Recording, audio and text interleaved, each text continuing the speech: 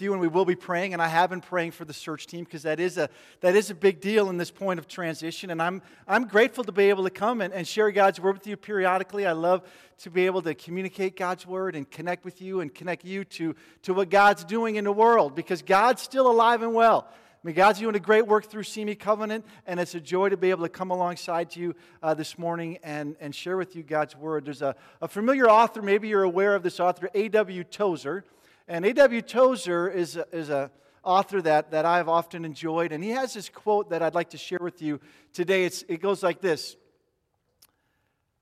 Nope, that's not where it's at. It's right there. Thank you. What comes to your mind when you think about God is the most important thing about you. Anybody heard that quote before? It's kind of a familiar quote, but not to everybody here today. It's a great little phrase that I have found helpful, because the most important thing about you is not your job. The most important thing about you is not your education, your health, or your kids. The most important thing about you is what comes to your mind when you imagine God. So a number of years ago, I had a chance to be a pastor for a basketball team. So a friend invited me to go on this trip with his basketball team, and it was kind of a stretch for me because I don't really play basketball, but I love investing in people. And this friend asked me to just do these Bible studies with the athletes as we travel around. And some of them were college athletes, a few were professional. One guy played for the Utah Jazz, and he was a mammoth of a man. He's like 7 foot tall, like literally, just full of muscles. And I got to know him, I got to know the team, and we would do these Bible studies, and on one particular day, I gave him this quote. I said, what comes to your mind when you think about God is the most important thing about you.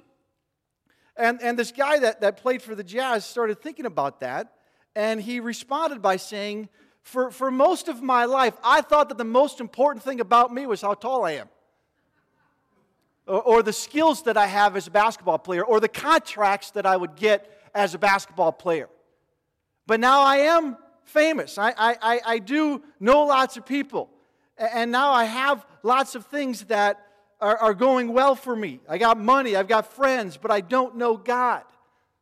I don't have a clear understanding of what it means to know God. Can you help me? More recently, I had lunch with a friend of a friend. A friend invited me to have a lunch with his buddy, and we met, and he's a businessman, and we talked about his business. He's like that entrepreneur. He's always got ideas, and he asked me this question as we were in our conversation. He says, have you always known God this well? He says, it looks like you know God, but have you always known God for this well for so long? I said, no way. Like, for most of my life, I didn't know who God is. I had very bad misunderstandings of who God is.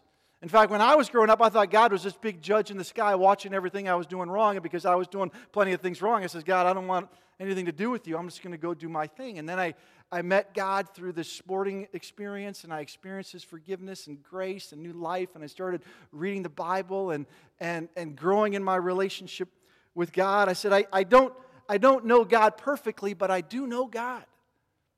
And he asked me the same question, can you help me? Because I want to know God.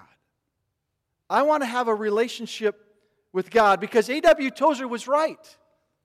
What comes to your mind when you hear the word God, when you think about God, when you imagine God, that's the most important thing about you. It's not your job. It's not your health. It's not your kids.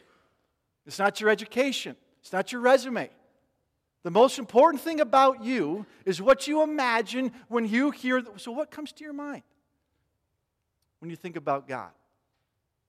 Because all of us have different perceptions of God. Some are more accurate than others. Some have a true, accurate biblical description of God. And some have like an inaccurate, an unhelpful understanding of who God is. But none of us have arrived. None of us have a perfect understanding of who God is. All of us can grow in our knowledge of God. And that's why we're going to talk about God over the next 2 weeks. I'm going to be here next week and this week. And my desire is to help us get to know God better, because in the Bible, God describes Himself in all sorts of different ways, through stories and psalms and proverbs and testimonies. But one of the ways that God describes Himself in the Bible is by using anthropomorphisms. I don't know if you know what that word is. I had to look it up, but I learned this word in seminary. Anybody know what an anthropomorphism is? An anthropomorphism is simply a physical description or physical features that describe God. So God in the Bible is described as having eyes, ears, arms, hands, a heart. Now God literally doesn't have all those physical features, but God can see, God does hear, God does feel, God is real. And this week and in the next week and maybe beyond that, we're going to look at some of these ways that God describes Himself in human terms so that we can get to know Him better. And the first anthropomorphism that we want to look at today is God's eyes. God's eyes, because God can see everything all the time. Nothing is out of God's sight. Now, growing up, a real close friend of mine sang this song in church. It goes something like this. I didn't grow up in the church, but she shared this song with me. It goes, "Be careful, little eyes, what you see. Be careful, little eyes, what you see. For the Father up above is watching down in love. So be careful, little eyes, what you see." Anybody know that song? You want to sing it with me? Be careful, little hands, what you touch. Be careful, little hands, what you touch. Come on now. For the Father up above is watching down in love. So be careful, little hands, what you touch. It's kind of a frightening song. Isn't it? I mean, I know the word love is in there, but the theme of the song is be careful. God has eyes and He's watching you. And He's watching you to what? To almost punish you if you touch, see, or do something wrong. So my friend had this song in her mind, this perception of God's eyes that caused her to say, I'm not really interested in that God. I don't want to hang around a God that has eyes that is watching me to maybe punish me. And she sang this song, and the question that I'd like us to think about this morning is this: is that really what God's looking for? Is God really looking down from heaven to evaluate what you touch, what you say or do? Is God making a list, checking it twice to see who's been naughty or nice? Is God looking at my behavior? Or is God looking for something completely different? Because the Bible teaches us that God can see. He can see you when you're sleeping. He knows when you're awake. But is He really looking to see if you've been good for goodness sake? Or is He looking for something else? Is God looking for someone else? Is God searching the world for something very specific? If you have your Bibles, I'd love for you to turn or find 2 Chronicles 16. In 2 Chronicles 16, the words are going to be on the screen. You can follow on the screen. You can follow on your phone or your Bible. But in 2 Chronicles 16, there's this great passage about God's eyes. And we're going to learn about His eyes to understand His character and who He is so we get to know God better. Because in 2 Chronicles 16, just to give you a little history, Moses had already led the people out of Egypt. The Israels have settled in the promised land. You've already got Saul, David, and Solomon as king. But now the kingdom is divided. If you remember, there's the northern kingdom and the southern kingdom. Judah's in the south, Israel's in the north. And there are 3 kings and 1 prophet in this story. And just to give you the names of the story, the 3 kings is Asa, Baasha, Ben-Hadad, and the prophet Hanani. Asa is in the south. He's the southern king. Baasha's in the north. Ben-Hadad is from Aram, way north. And then there's the prophet Hanani. And these 3 gentlemen have this encounter that enables us to understand who God is and what God is searching for. 2 Chronicles 16, we're going to go 1 through 8. In the 36th year of Asa's reign, Baasha, king of Israel, went up against Judah and fortified Ramah to prevent anyone from leaving or entering the territory of Asa, king of Judah. Once again, the kingdoms are divided. They're not on good terms. You have the northern kingdom, Israel. Baasha's over the northern kingdom, and he built up this border city of Ramah to prevent anyone from leaving or entering the southern kingdom of Judah. There's tension between the northern and southern kingdoms. There's this city that's being built up, and so there's a wall, if you will, like you would see in Israel now, or the Berlin Wall then. There's this wall to prevent people from entering or leaving the southern kingdom. So Asa is concerned. The king of the southern kingdom is concerned. So he contacts a third ruler named Ben-Hadad for help. Asa then took the silver and gold out of his treasuries of the Lord's temple and out of his own palace, and he sent it to Ben-Hadad, king of Aram, who was ruling in Damascus. So you kind of have the southern kingdom, Southern California, kind of the LA area, right? That's us. And then you got San Francisco, you got the northern kingdom. That's Ben-Hadad. That's not Ben-Hadad. That's Baasha. And then, sort of like in Portland, you got Ben-Hadad, right? So that's sort of the typography. That's the geography. That's what's going on. And then kind of Fresno is Ramah. That's where you don't want anybody coming in and out of Fresno for good reason. And then, but Asa says, this is what he says to Ben-Hadad. So Ben-Hadad's up in Portland. Ben-Hadad's the king of Aram. He's ruling in Damascus. And he says, hey, let there be a treaty between me and you. There was one between my father and your father. See, I'm sending you silver and gold. Now break your treaty with Baasha, king of Israel, so that he will withdraw from me. And Asa uses a popular political technique to solve his problems. It's called bribery. Yes. He says, I'm going to give you some money. I'm going to give you some silver or gold. I want you to break the treaty and come help me. And apparently it worked. After counting the silver and gold, Ben-Hadad agreed with King Asa, and he sent the commanders of his forces against the towns of Israel. And he conquered Ijon, Dan, Abel, Maim, and all the shore cities of Naphtali. And when Baasha heard this, he stopped building in the south, he stopped building Ramah, and he abandoned the work. Asa's plan worked. He protected his people. He defeated the threat of Baasha. He built a strategic alliance with Ben-Hadad, but it didn't stop there. Listen to this.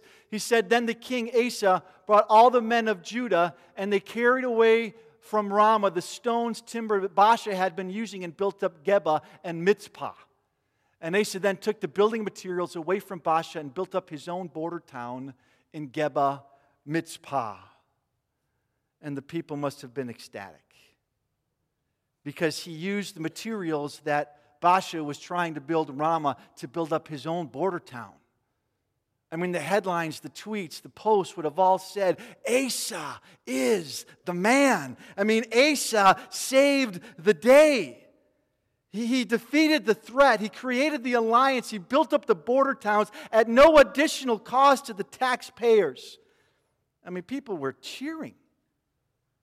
I'm sure Asa must have felt pretty good about himself.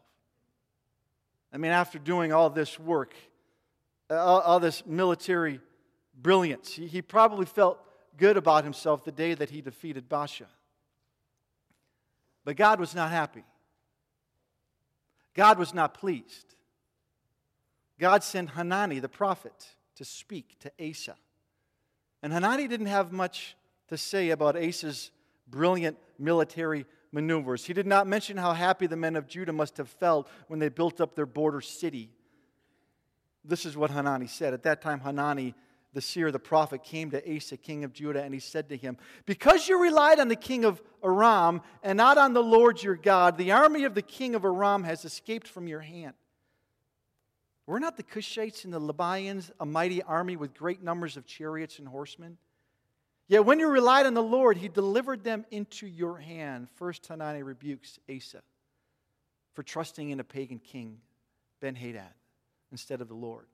First, he rebukes him, and then he reminds him of his past. Hanani reaches back to a previous battle where Asa trusted the Lord. Back in chapter 14, Asa marched against the Cushites with a large army, with large spears and the large shields. And he did everything humanly possible to prepare for the battle, but then he prayed to the Lord. And this is his prayer. Then Asa called to the Lord his God, and he said, Lord, there is no one like you to help the powerless against the mighty. Help us, Lord, our God, for we rely on you. And in your name we have come against this vast army. Lord, you are our God. Do not let mere mortals prevail against you. Asa prayed, help us, God. We need you, Lord. We've done everything we can to prepare for battle. We have large shields, we have large spears, we have a battle plan, but there's no one like you. You are our God. Don't let our enemies prevail over us. Protect us. Help us. We need you.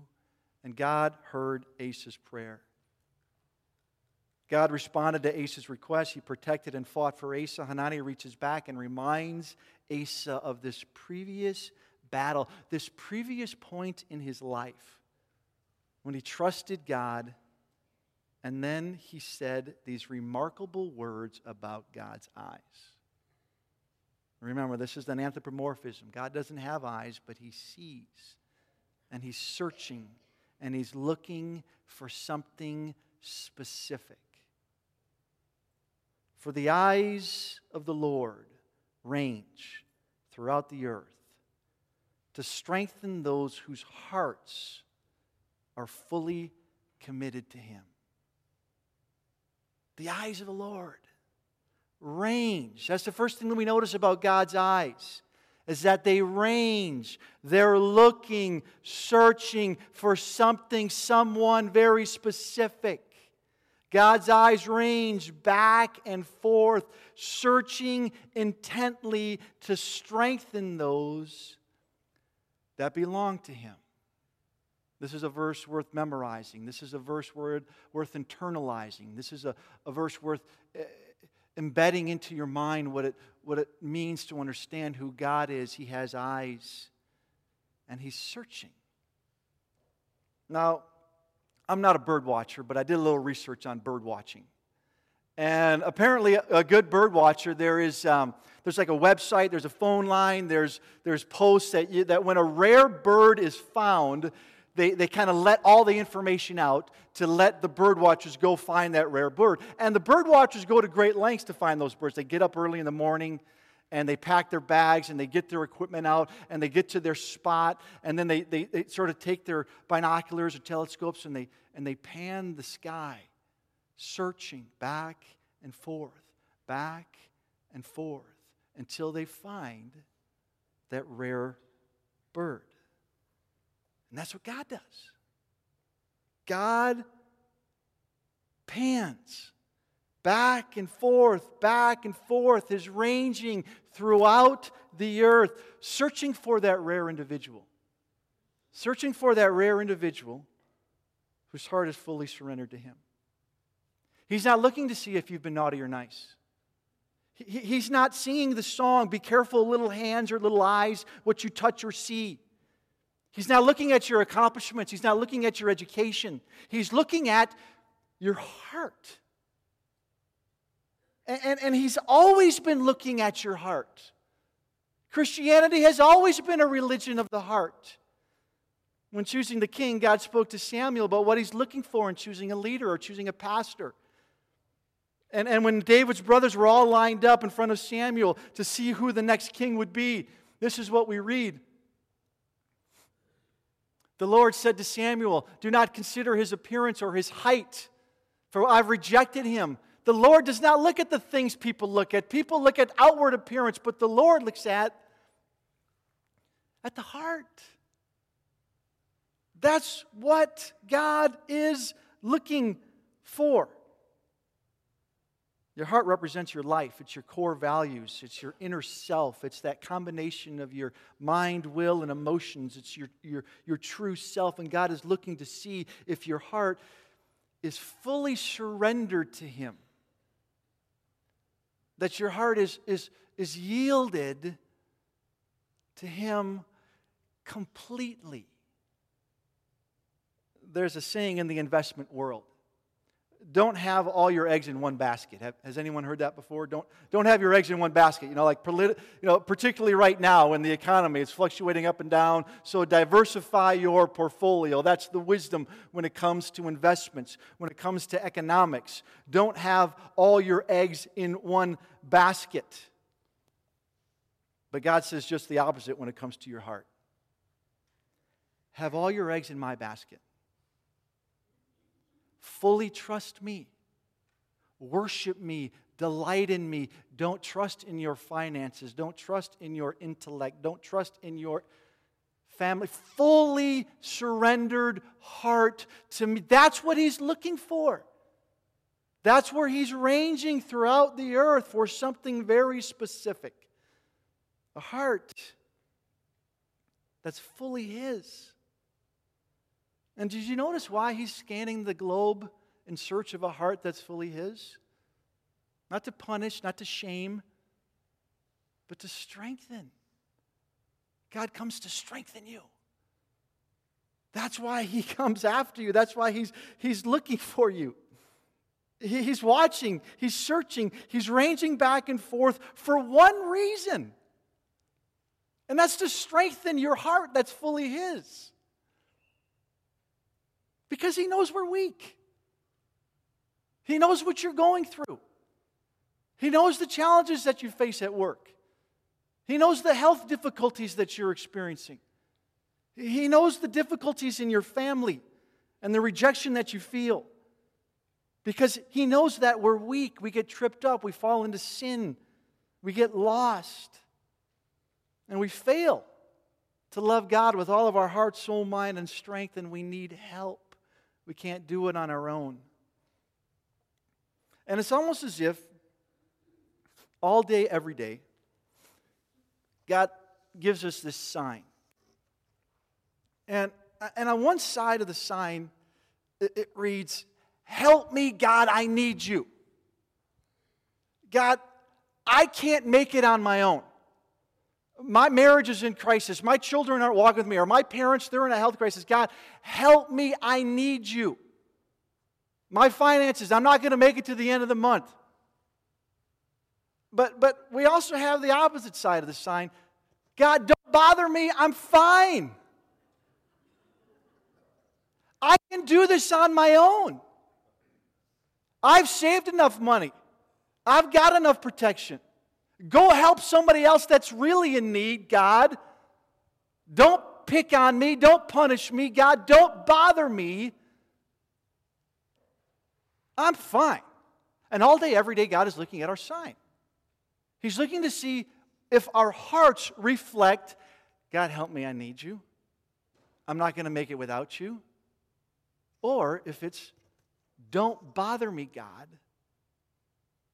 I'm fine. This is what Asa's heart said.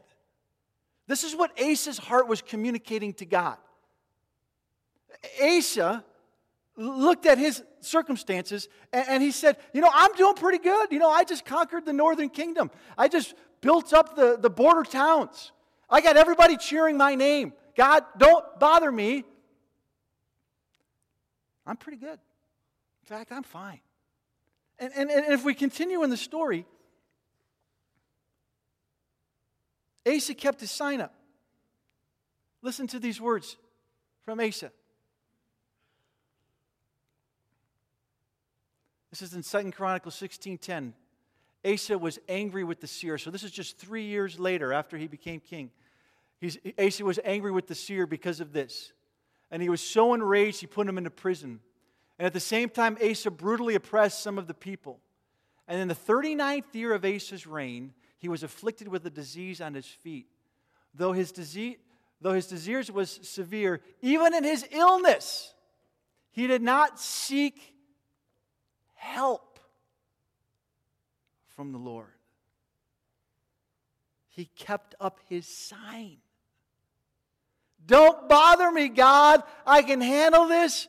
I'm fine. And he died holding up his sign. And the frightening thing about Asa's story is that he started off so well. He started off fully surrendered to God. He started off loving and worshiping God, but he trusted in the Lord. He prayed to the Lord. He threw his grandmother out of the town because she was worshiping idols. That's how committed he was to the Lord. But somewhere along the way, he drifted away from God. Maybe it was a bad experience at a worship service. Maybe it was God's people that turned him away. Maybe he had something difficult happened in his life. But for whatever reason, his perception of God changed. And instead of fully trusting him, he says, I don't need you. I can do this on my own. God, I'm fine. And this is what he held to his death. And the question that I want to ask you this morning is, what sign are you holding up? What does your heart read? Does your heart of hearts say, God, I don't need you, I'm fine? You know, the best way to know if that's true is to look at your prayer life. What have you been praying about? Are you praying at all? What is an indication that your heart is full? What is or are you saying, help me, God? I need you. I'm not going to get through this without you. When God sees your heart, what does he read? I'm going to ask the band to come up, and I'm going to lead us in a time of prayer, because maybe you're here today and you're going through a difficult time. Maybe there's a challenge that you're facing. Maybe you're in a war. You're not in a war like Asa is with the northern kingdom, a physical war, but there's a war going on for your children. They're drifting away, or there's a war for your marriage, or there's a battle against sin going on, and you're losing. And you know that you're losing. And maybe this is a moment in your journey, in your relationship with God, when you can say, God, I need you. I need help. God loves that prayer. That's what he's waiting to hear out of your heart. I need help. I need you. I can't make it on my own. Or maybe you're here this morning and things aren't going really bad. In fact, they're going really well. You're succeeding in marriage, or you're succeeding with your family, you're succeeding in business, you're succeeding in your education. But you know inside your heart you're just doing it on your own strength. If you were to look inside your heart of hearts, you just know that I'm not really relying on the Lord fully. I'm not fully surrendered to God. And maybe this is a moment where you can surrender fully your family, your business, your life to your God. Or maybe you're here today and you don't have a sign, that's don't bother me or help me. Your sign's upside down, like you don't know right from wrong or left from right. Like you're just at a difficult spot with your relationship with God. And maybe this is a time where you can just cry out to God, God, help me. I can't do this. I need you. I can't make this without you. I am at a loss. I was, my oldest daughter is 18. No, how old is she? She's a teenager. She's a senior in high school. So she's 17. And she is a cross-country runner, and she got an injury last year, and it really hindered her ability to run. And then so she was training this summer to kind of prepare for this season. And we were playing football, and I threw a ball to her, and I broke her finger. I know, I'm terrible. And then 2 weeks later, she gets bit by a spider, gets an infection on her leg. So she's out for 6 weeks. Like literally, she had to go to the hospital. She had to spend a night in the hospital because of the infection. So we're talking 6 weeks of training gone. And I was at a worship service last week, about a week and a half ago. And it was during the worship set, music was playing, and I was like, God, I need you. Because as parents, when your kids are hurting, you're hurting. You know, as grandparents, that's how it works. I was like, God, I don't know if I don't, and it's not just the physical, it's the emotional. Like, this is her senior year. She wants to do well. 6 weeks going on, and she still isn't out of the woods. So, God, I said, God, just protect her heart. You know, of course I want her to run, but God, don't let her fall into like a slump, a depression, into a difficult season.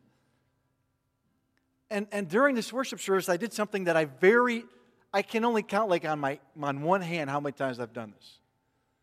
But there was a time for prayer up front.